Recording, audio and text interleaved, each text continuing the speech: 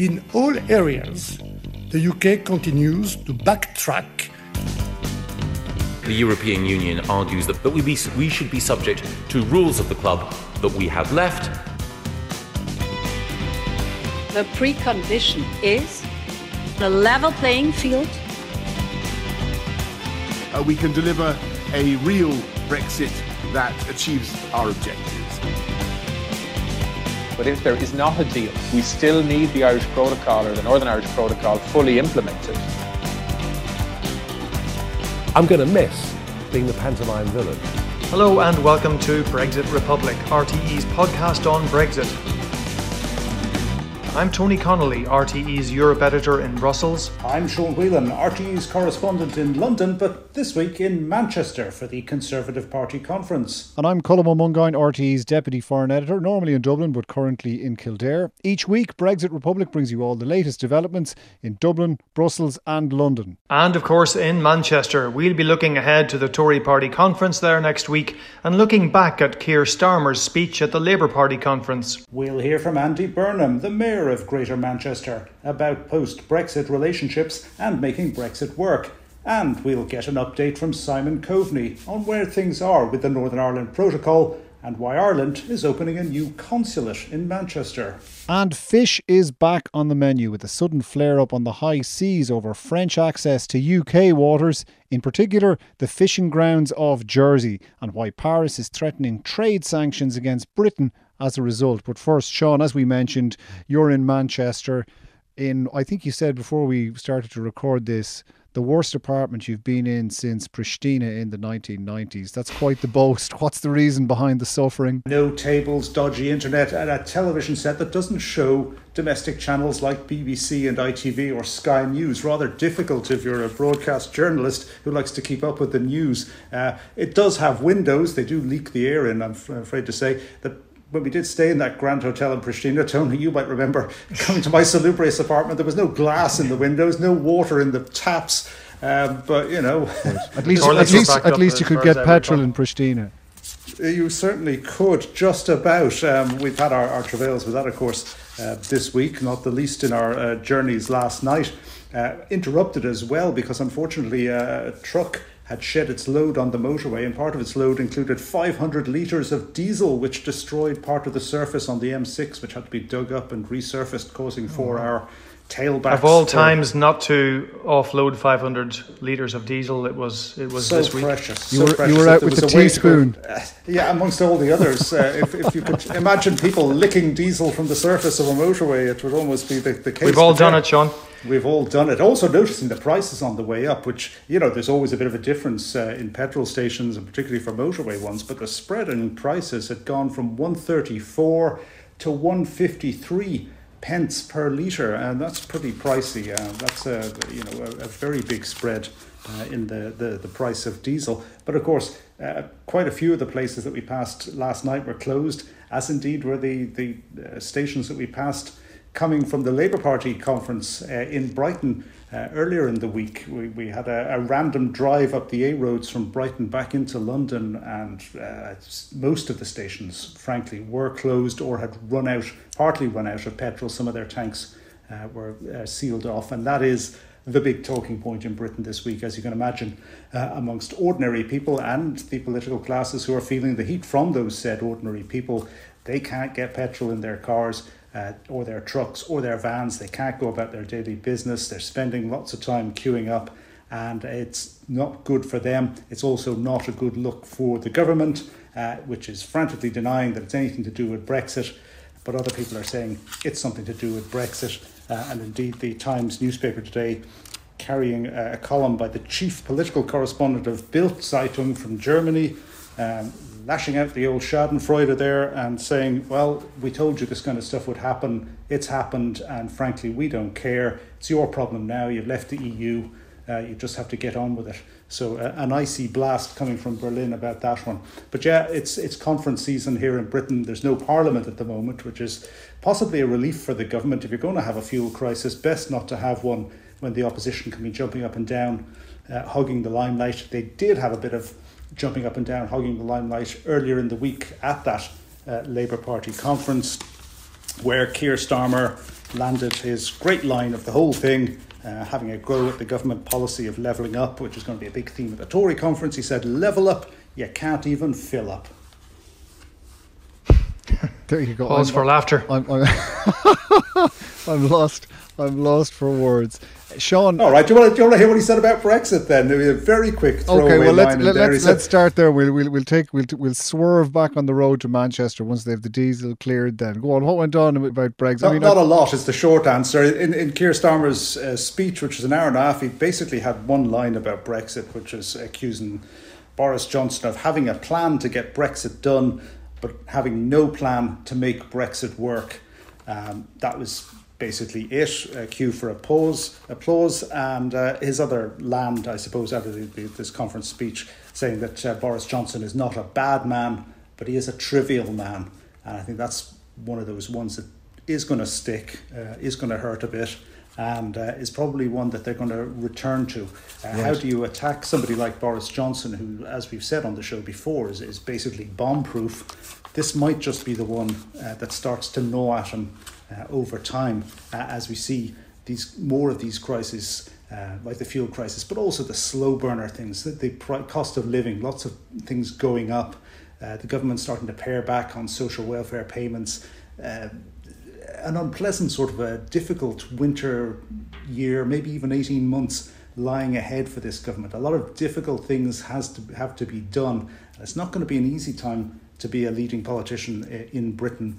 And Boris Johnson, that easy charm that he has, it might start to wear a bit thin with people, particularly if the opposition are starting to look like possibly a serious alternative government. Right. They're unlikely to press him forensically on Brexit because for all Keir Starmer says about Boris Johnson not having a plan for after Brexit, the Labour Party has been studiously avoiding that subject as well. There were a few mentions of it in Keir Starmer's recent policy document for the Fabian Society, but really it's an area after the pain they went through in the last general election that they're trying to avoid as well. There are, I suppose, vague mutterings about filling in the holes in Brexit, but if you were expecting Keir Starmer to pull an alternative comprehensive plan out of his back pocket and point by point attack the Tories about it, you were going to be left waiting a long time. You are going to be waiting a long time, and as you rightly say, the Labour Party was as divided as the Conservative Party over Brexit.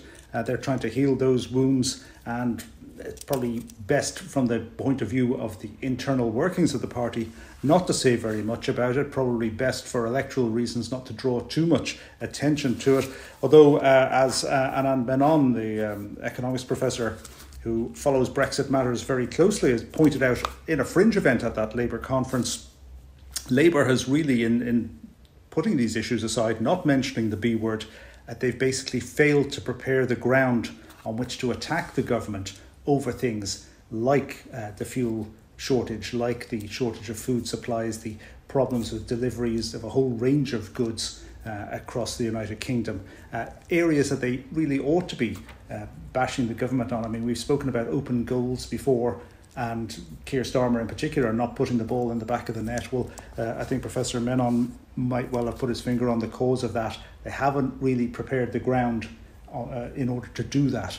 So let's watch and see if the opposition can prepare that ground, or whether the ground keeps running ahead of them as it appears to be doing at the moment. Right. OK, well, speed up the road then to Manchester and what the Tories are doing, Sean. In advance of this, in the Daily Telegraph, we had Ian Duncan Smith calling for Article 16 to be triggered. Has there been much briefing about that? How seriously are we to take that, and how central a figure is Ian Duncan Smith? How much weight would that carry in the first place anyway? He's not central at all to the negotiations, obviously. There's, as we know, no shortage of people on the back benches who like to make a bit of noise, and particularly in this conference season. We've got the Conservative conference starting on Sunday, and there will be all sorts of fringe events and main events at which they will be trying to mobilise their base and keep their base happy and keep the people who do the electoral work for them motivated. And a key group in that constituency are the Brexiters, the people who are very motivated by Brexit, who want to see it succeed and don't like having the difficulties pointed out to them. And so in order to maybe divert a bit of attention from the difficulties out there, particularly that petrol crisis. There might be a temptation to, in the words of the Prime Minister himself, throw a dead cat on the table and get people talking about the dead cat rather than what's going on elsewhere. Whether Article 16 would be a suitable dead cat, I think we would have our doubts about that one. It's not necessarily something that too many people in Britain will be terribly concerned about. As I say, they're much more concerned about getting fuel into their car. Picking another row with the EU mightn't be tactically the best thing to do. And from a big politics point of view, it really doesn't make sense, particularly at this time, because the European Union haven't tabled any proposals. It's extremely early in the game to be playing a card of such magnitude as Article 16. Lord Frost is speaking at the Tory party conference. He'll be making his debut there. He's due to speak quite early on Monday morning, rather ungentlemanly hour of 9:10. So we'll have to see what he has to say, whether that's a potential slot for them to say something about Brexit. But I'm not really sure that they're talking this one up. There was a lot of chatter last week and coming into this week that Article 16 might be something that could be thrown out. However, when we caught up with Simon Coveney, who's also here in Manchester today, not for the Tory party conference, but he's opening an Irish consulate here. I think we might talk a little bit more about that later. But he was saying, no, what he's hearing is they're not going to trigger Article 16 and there's no real reason to do it, certainly not at this stage. There's really nothing to be gained. And in terms of the domestic politics, definitely nothing to be gained for the Conservatives to trigger Article 16 at this point. Well, today is a big good news story, actually, for the British-Irish relationship. We're investing in the future here, and we're recognising an extraordinary strength of connection, if you like, between Northern England and Ireland. Northern England is a population of 15 million people. It's a huge economy, much bigger than Ireland's.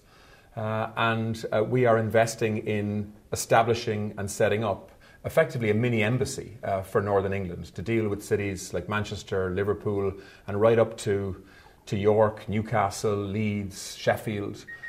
These are cities, and this is a region that has a deep connection to Ireland. I mean, up to 35% of the population of Greater Manchester has an Irish connection. It's about 40% in Liverpool. So the welcome that we've got here has been really strong.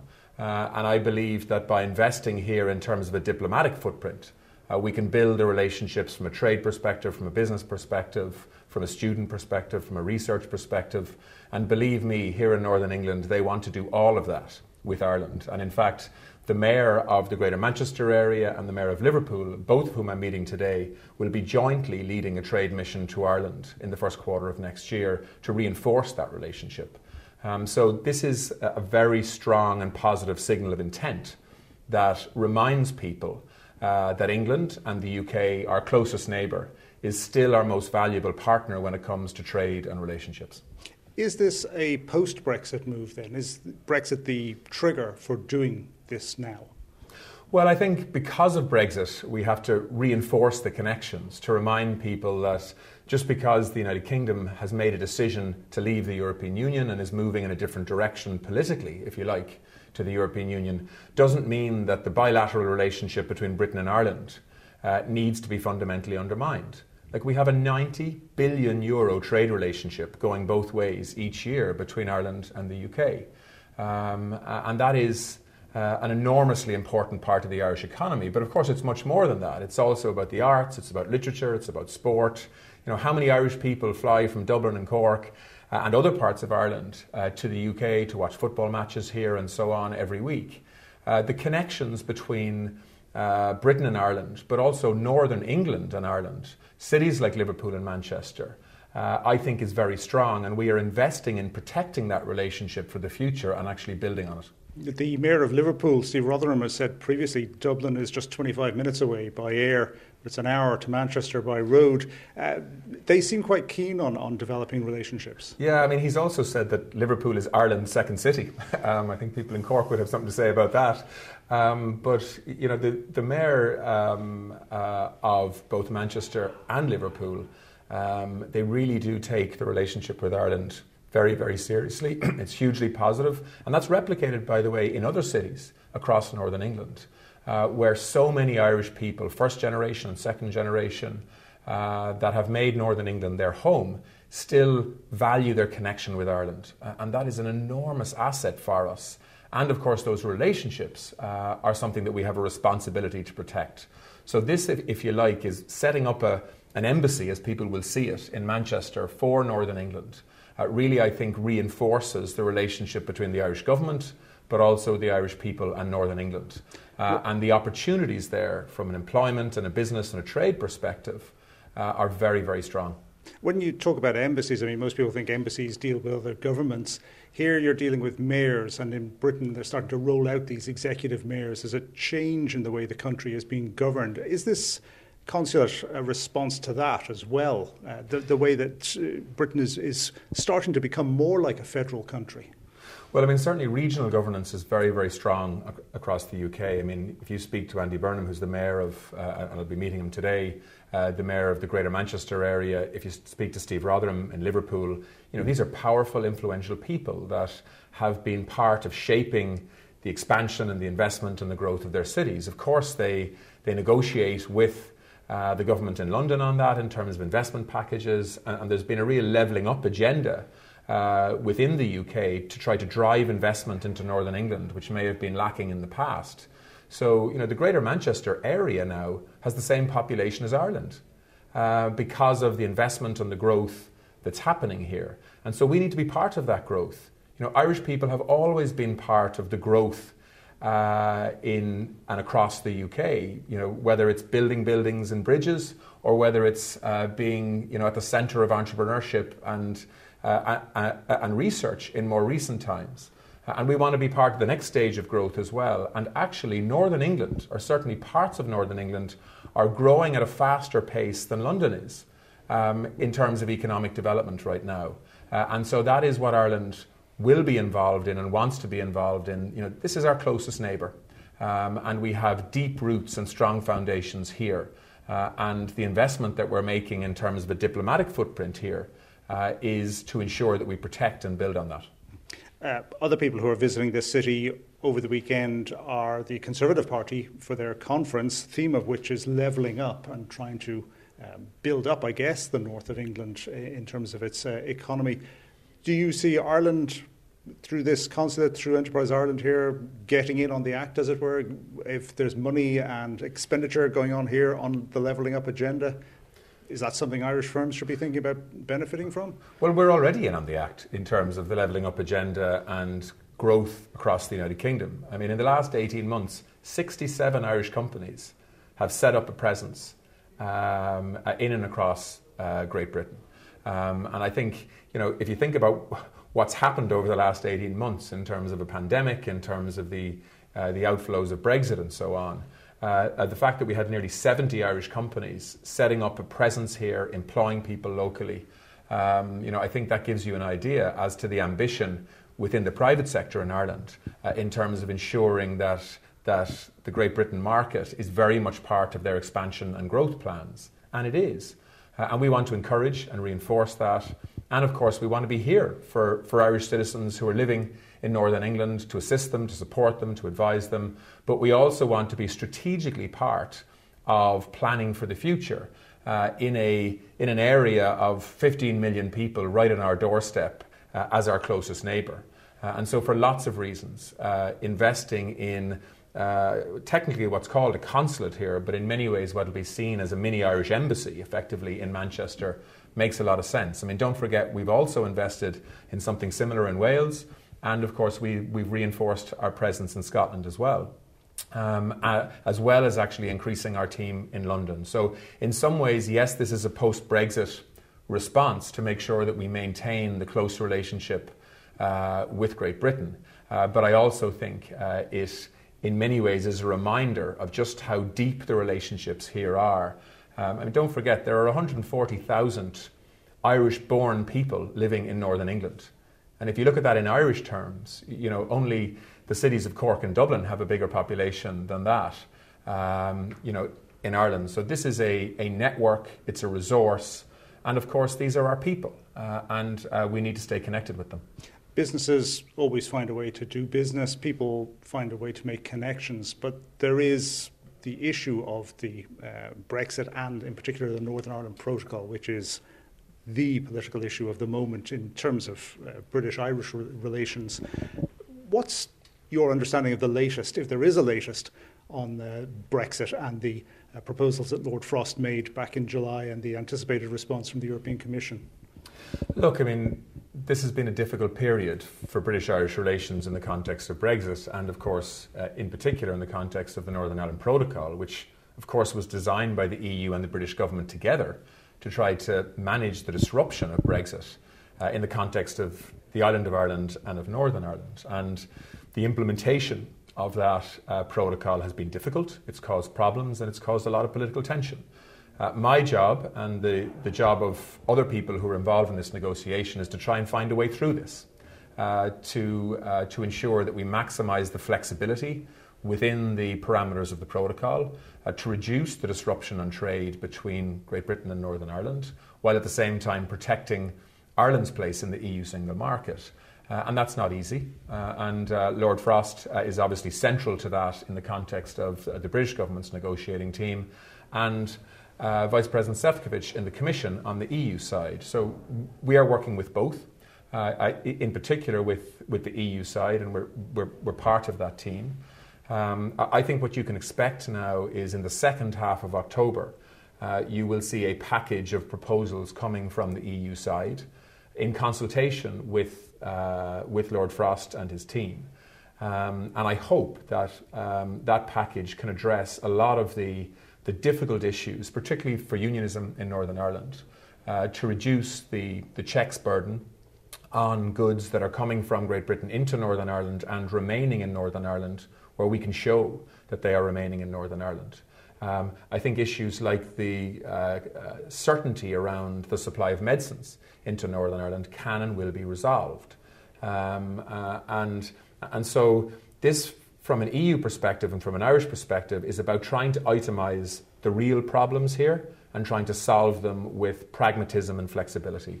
And certainly I think there's an appetite to do that on the EU side, and I hope that we have a partner in the British government to help us do that. But there has been some chatter in Westminster over the past week, 10 days, speculating that perhaps the British government are going to activate Article 16 now. Now might be a good time to do it, and possibly even during this conference week, the Conservative Party conference is coming up. What's your sense of that? I think that's unlikely. I've heard that chatter too, of course. But in terms of what the people who really matter say on this issue, my understanding is that the British government is not likely to trigger Article 16. I think it would be a hugely problematic backward step in relationships between the UK government and the EU institutions at a time actually when we're trying to build trust between the Šefčovič and Frost teams. The idea that in the middle of that, when I think both sides know that this month is going to be a very important month, particularly the second half of it, in terms of trying to come up with compromise solutions to solve the protocol issues. The idea that in the middle of that, the British government would announce a triggering of Article 16, which essentially sets aside their obligations under the protocol. I think that would be politically a huge mistake, but I also think it's something that's not likely to happen, despite the rumour mill that's out there. There's always rumours in relation to Brexit and negotiating strategies and so on, but my knowledge of this would suggest that is not likely to happen. OK, that was the Minister for Foreign Affairs and Defence, Simon Coveney, talking to Sean. Tony, how seriously is talk of Article 16 being triggered? It's been taken in Brussels. I mean, it's there in the command paper, as Lord Frost said the conditions were already there to trigger Article 16. It has been sticking ostentatiously from the metaphorical back pocket of the UK for quite some time. Does this ramp up the tensions over that at all? I mean, I think people, as Sean said, were preoccupied by this a couple of weeks ago, but the signal that I certainly got last week, and I think we mentioned this in last week's podcast, was that if the UK did decide to trigger Article 16, then the European Commission would trigger legal action themselves against the UK, because they believe that the grounds aren't there for Article 16 to be triggered, and there would be a kind of a hierarchy of responses by the Commission going all the way up to potential trade measures, trade retaliation measures under the Trade and Cooperation Agreement. Certainly the signals that I'm getting from British officials I've spoken to is that they're not going to trigger Article 16 next week, that they are engaged in a serious discussion with the European Commission on the command paper. They're awaiting these proposals from Maroš Šefčovič, which will come out after the Tory party conference, on medicines, on agri-food checks and controls in the protocol, on customs issues, and also on how Stormont, both the Assembly and the Executive, could have more purchase on how the protocol is implemented, on oversight. And while those conversations are ongoing, it would be folly for the UK to suddenly trigger Article 16. Having said all that, the UK is not averse to surprising everybody when they're not expecting it. But I think on this occasion, while there will be probably some hot-blooded rhetoric around the protocol and the dastardly European Commission's implementing of it, I think people are relatively relaxed here that it's not going to happen. This is conference cod is how it's been regarded in Brussels, is it? And that's the British officials in Brussels imploring people to treat it as such? Yeah, I mean, I think there's a little bit of signalling going on that, look, it's party conference, what do you expect? There will be some rhetoric around it, some noise and heat, but they won't go so far as to trigger Article 16. But again, one official I spoke to said, look, people in Brussels are obsessing about the Tory party conference. They're paranoid about it. I wouldn't say if it goes that far, but certainly, it always draws a lot of attention from Brussels because people, of course, don't know what's going to be said. I mean, and that's true going all the way back to Theresa May's first big party conference speech in October 2016 when she made her famous Brexit means Brexit speech. So, it is a source of fascination in some parts, but I mean, frankly, European capitals are much more preoccupied by other things at the moment rather than the protocol. Right. Bear in mind also, it's the British politics is much more preoccupied with things other than Brexit or the protocol, and indeed the formal agenda at this conference is really top heavy. With the notion of levelling up. Again, back to that little jibe from Keir Starmer earlier, but levelling up is the big thing that they want to talk about now. They want to try and put some flesh on the bones of this idea that they have and talk to people about that. And also remember, in terms of the electoral cycle, we're at the midway point now. Basically, the firing gun for the next election has already been fired with that cabinet reshuffle we had here in Britain recently, and now they want to present this new team and talk about things that are going to be important to British voters at the next election, which will probably be in the spring of 2023.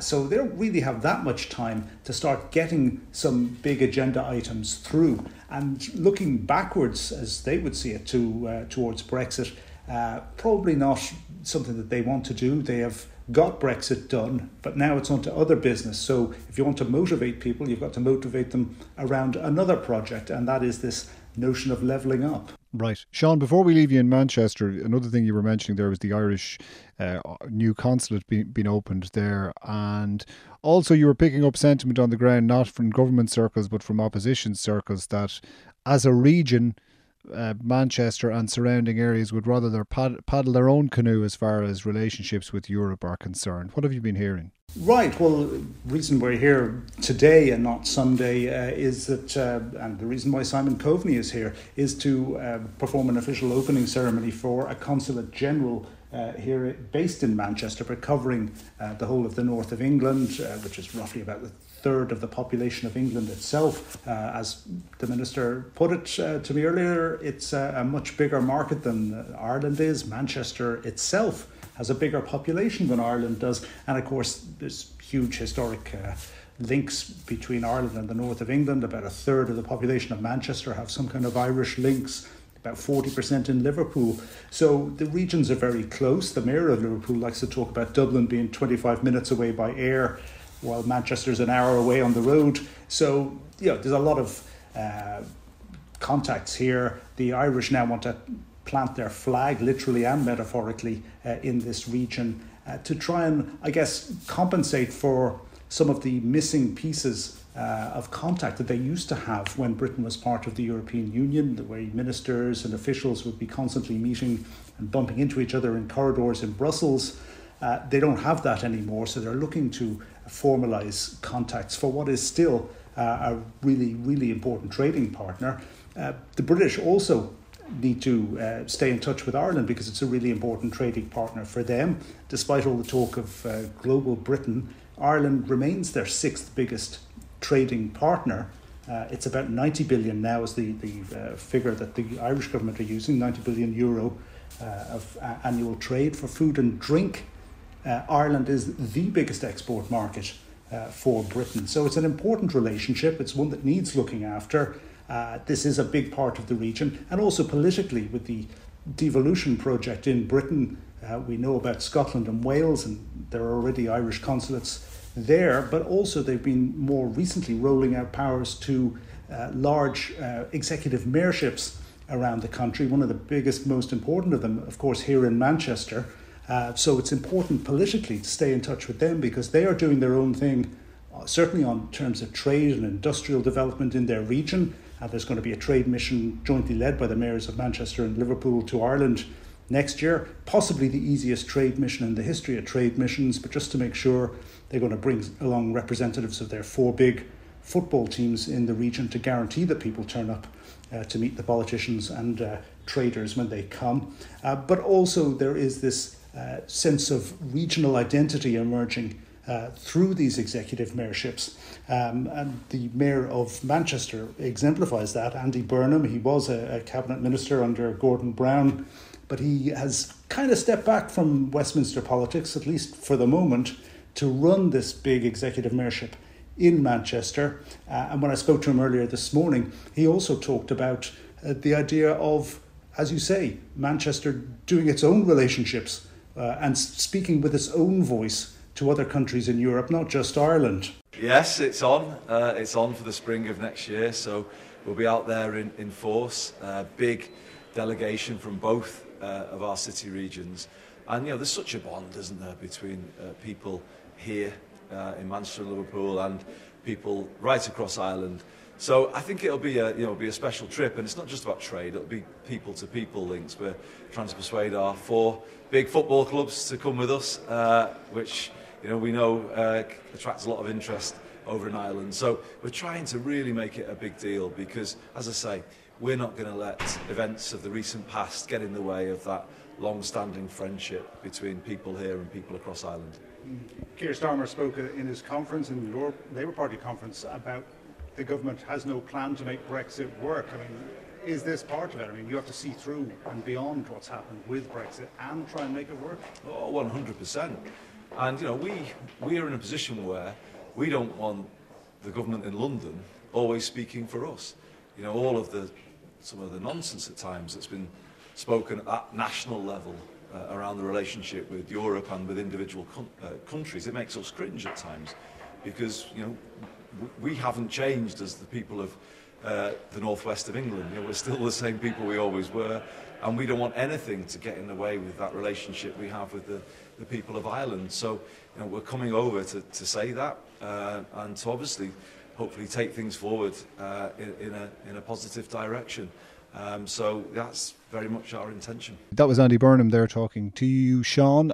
Tony, of course, it shouldn't be forgotten that every Christmas Ireland provides a stimulus to Manchester in the form of probably a few million quid spent on jerseys. And now comes our clunky pun of the week. Speaking of jerseys, you've been looking at the island of Jersey. That's right. And this is once again the question of fisheries, one of the most highly sensitive and, in terms of GDP importance, low importance issue in relations between the UK and the EU, as we know. And there's another flare-up on that issue, mainly because the UK was due to hand out licences for small boats that would be fishing in the 6 to 12 mile zone off the the UK coast, and that has a connection to where Jersey is located. And they only granted licenses for 12 boats out of a total of 47 that had applied for licenses. You have 37 French fishing boats that now don't have permits to fish in those waters that they traditionally fish in. Now, the argument has always been, when it comes to Brexit and fisheries, yes, Brexiteers said they were going to take back control of its waters. The EU said, well, British waters have been accessible to European fleets for centuries, so not so fast on that front. And in the Trade and Cooperation Agreement, it was agreed that French and other European boats would still have access to British waters, much to the chagrin of some Brexiteers, but that's how the negotiations ended up last year. But the French have said now in the past couple of weeks that they've been told that they will not get all of the permits that they were promised. And coming in the back of the AUKUS submarine imbroglio that France is hopping mad about, this was another reason for them to get mad again. And the Europe Minister Clement Beaune accused Britain of not complying with the agreement, and saying that France would not hesitate to take retaliatory action.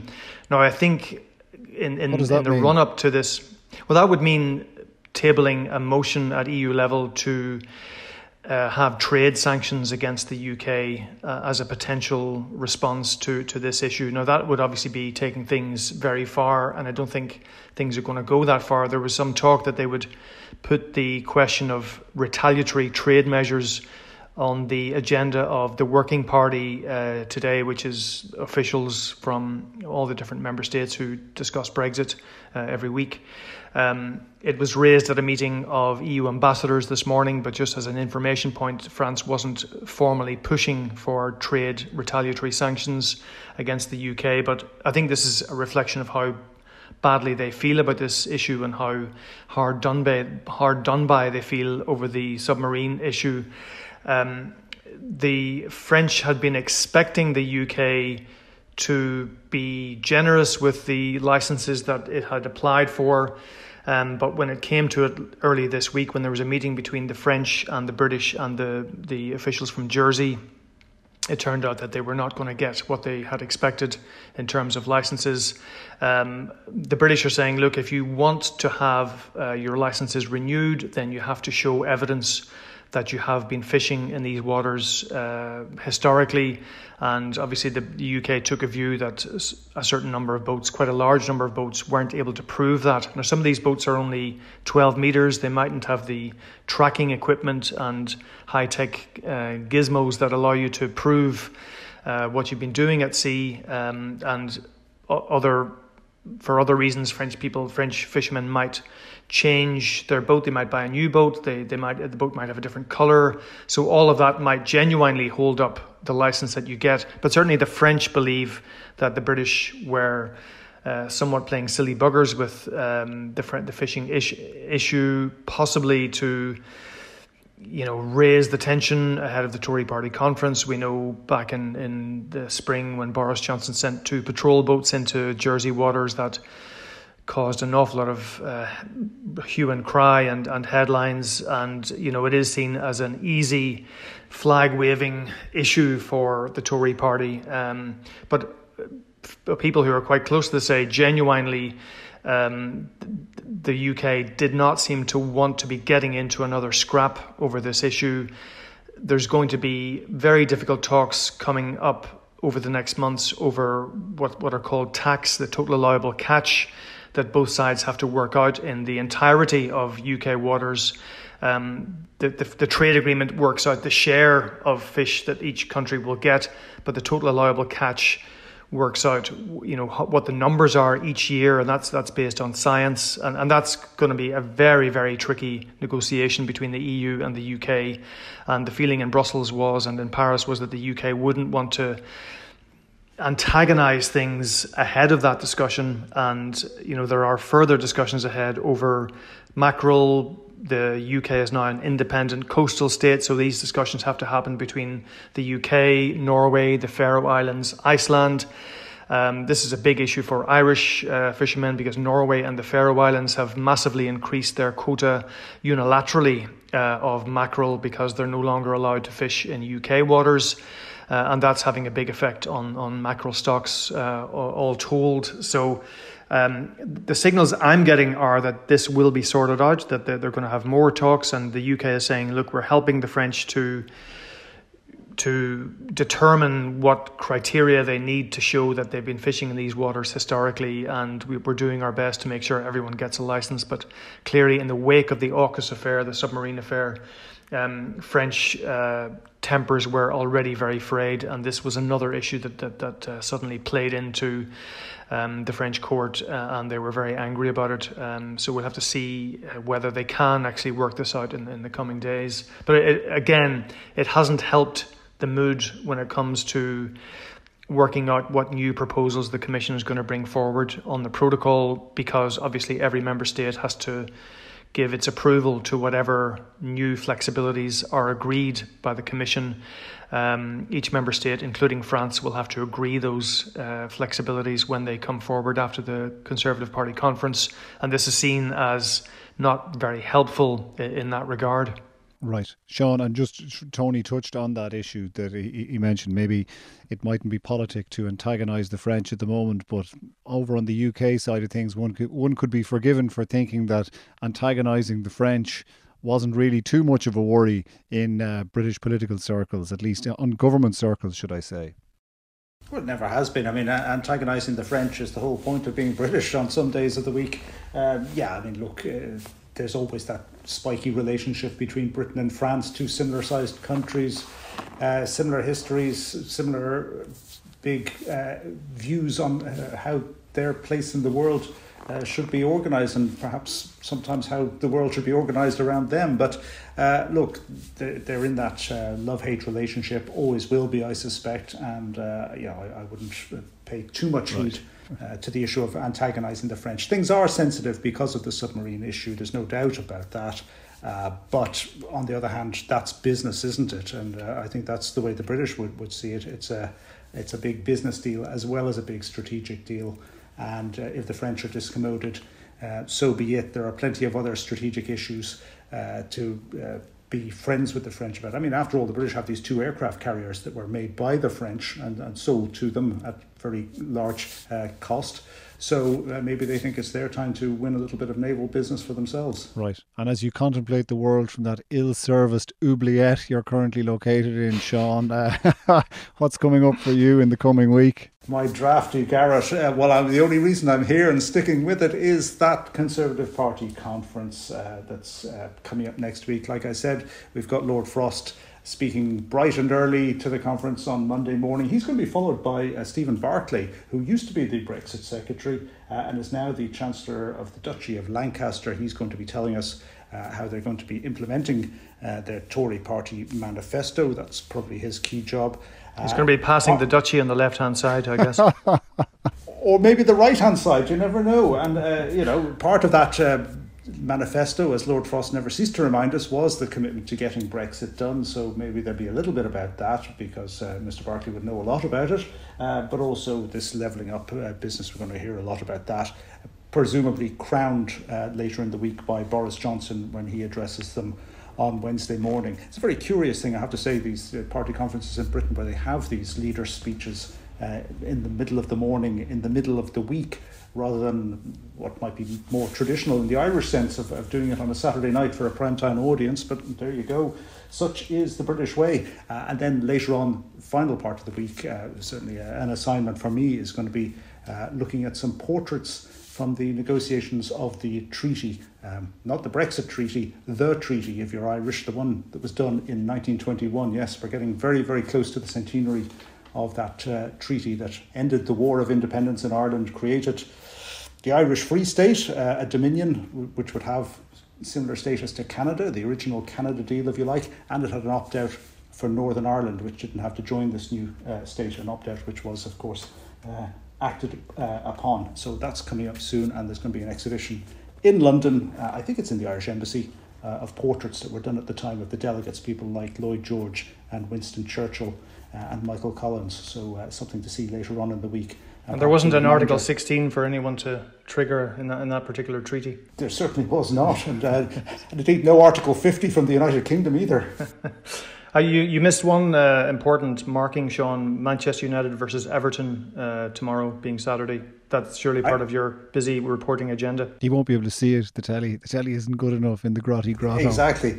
Yeah, it does have sports channels, but no subscriptions to them. Would you believe it? Anyway, Andy Burnham, who is the Mayor of Manchester, is a lifelong Everton fan, so he's got a tricky assignment. He will be at the game in Old Trafford. Having to be careful how he does his shouting and cheering, and depending on who's winning and who's losing on that one. Right, he can discreetly chew a toffee during the match. That should do the job. Tony, what about you in the coming week? Yes, well, all of the attention will be on the Conservative Party conference, as we were talking about earlier. And then once that's done, we're expecting Maroš Šefčovič to come forward with his proposals on the Northern Ireland Protocol. As I mentioned last week, I think, this will be on. There'll be a legislative proposal on medicines. In other words, the EU is going to change the law, its own law, to facilitate the free flow of medicines from GB to Northern Ireland.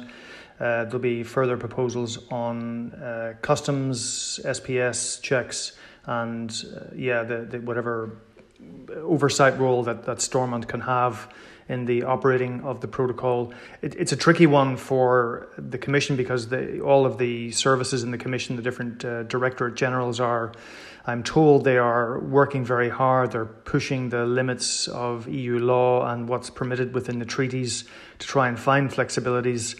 And that is a slow process. They have to run all these issues through all of the cabinets of the different commissioners. And then, of course, they have to run it by the member states. And the key sort of context of this is that the UK is insisting that whatever the Commission bring forward won't be simply a take it or leave it package of measures, that there will be some kind of co-ownership of this by the British side. So the Commission is having to discreetly inform the UK of the direction of travel, the kind of landing zones that they're thinking of, without necessarily alienating the member states who haven't been told yet what are in these proposals. And of course, the European Parliament will have co-decision on the medicines issue. Means that the European Parliament will have a very big role in agreeing any legislation on medicines, whereas the other issues are within the discretion of the European Commission to simply issue guidance that the protocol will be implemented and interpreted in this way or that way and so on. So that's really going to be a big issue after the Conservative Party conference is over. I'm going to be tied up with a European Commission summit on sustainable investment. It's something I'm going to be moderating as an RTE correspondent. They've asked me to moderate that with a colleague from Bloomberg. So that's going to take me somewhat out of the Brexit loop next week. But anything that I can pick up in the meantime, I will be happy to bring to the party. I doubt that very much. You're never that far from the Brexit loop. Try as you might. The Michael Corleone of Brexit. You try to get out, but it just keeps dragging you back in. Yeah. Okay, that's it from me, Colm O'Mungain, RTE's Deputy Foreign Editor in Kildare. And I'm Sean Whelan, RTE's correspondent, normally in London, but this week in Manchester. And from me, Tony Connolly, RTE's Europe Editor in Brussels. Thanks for listening.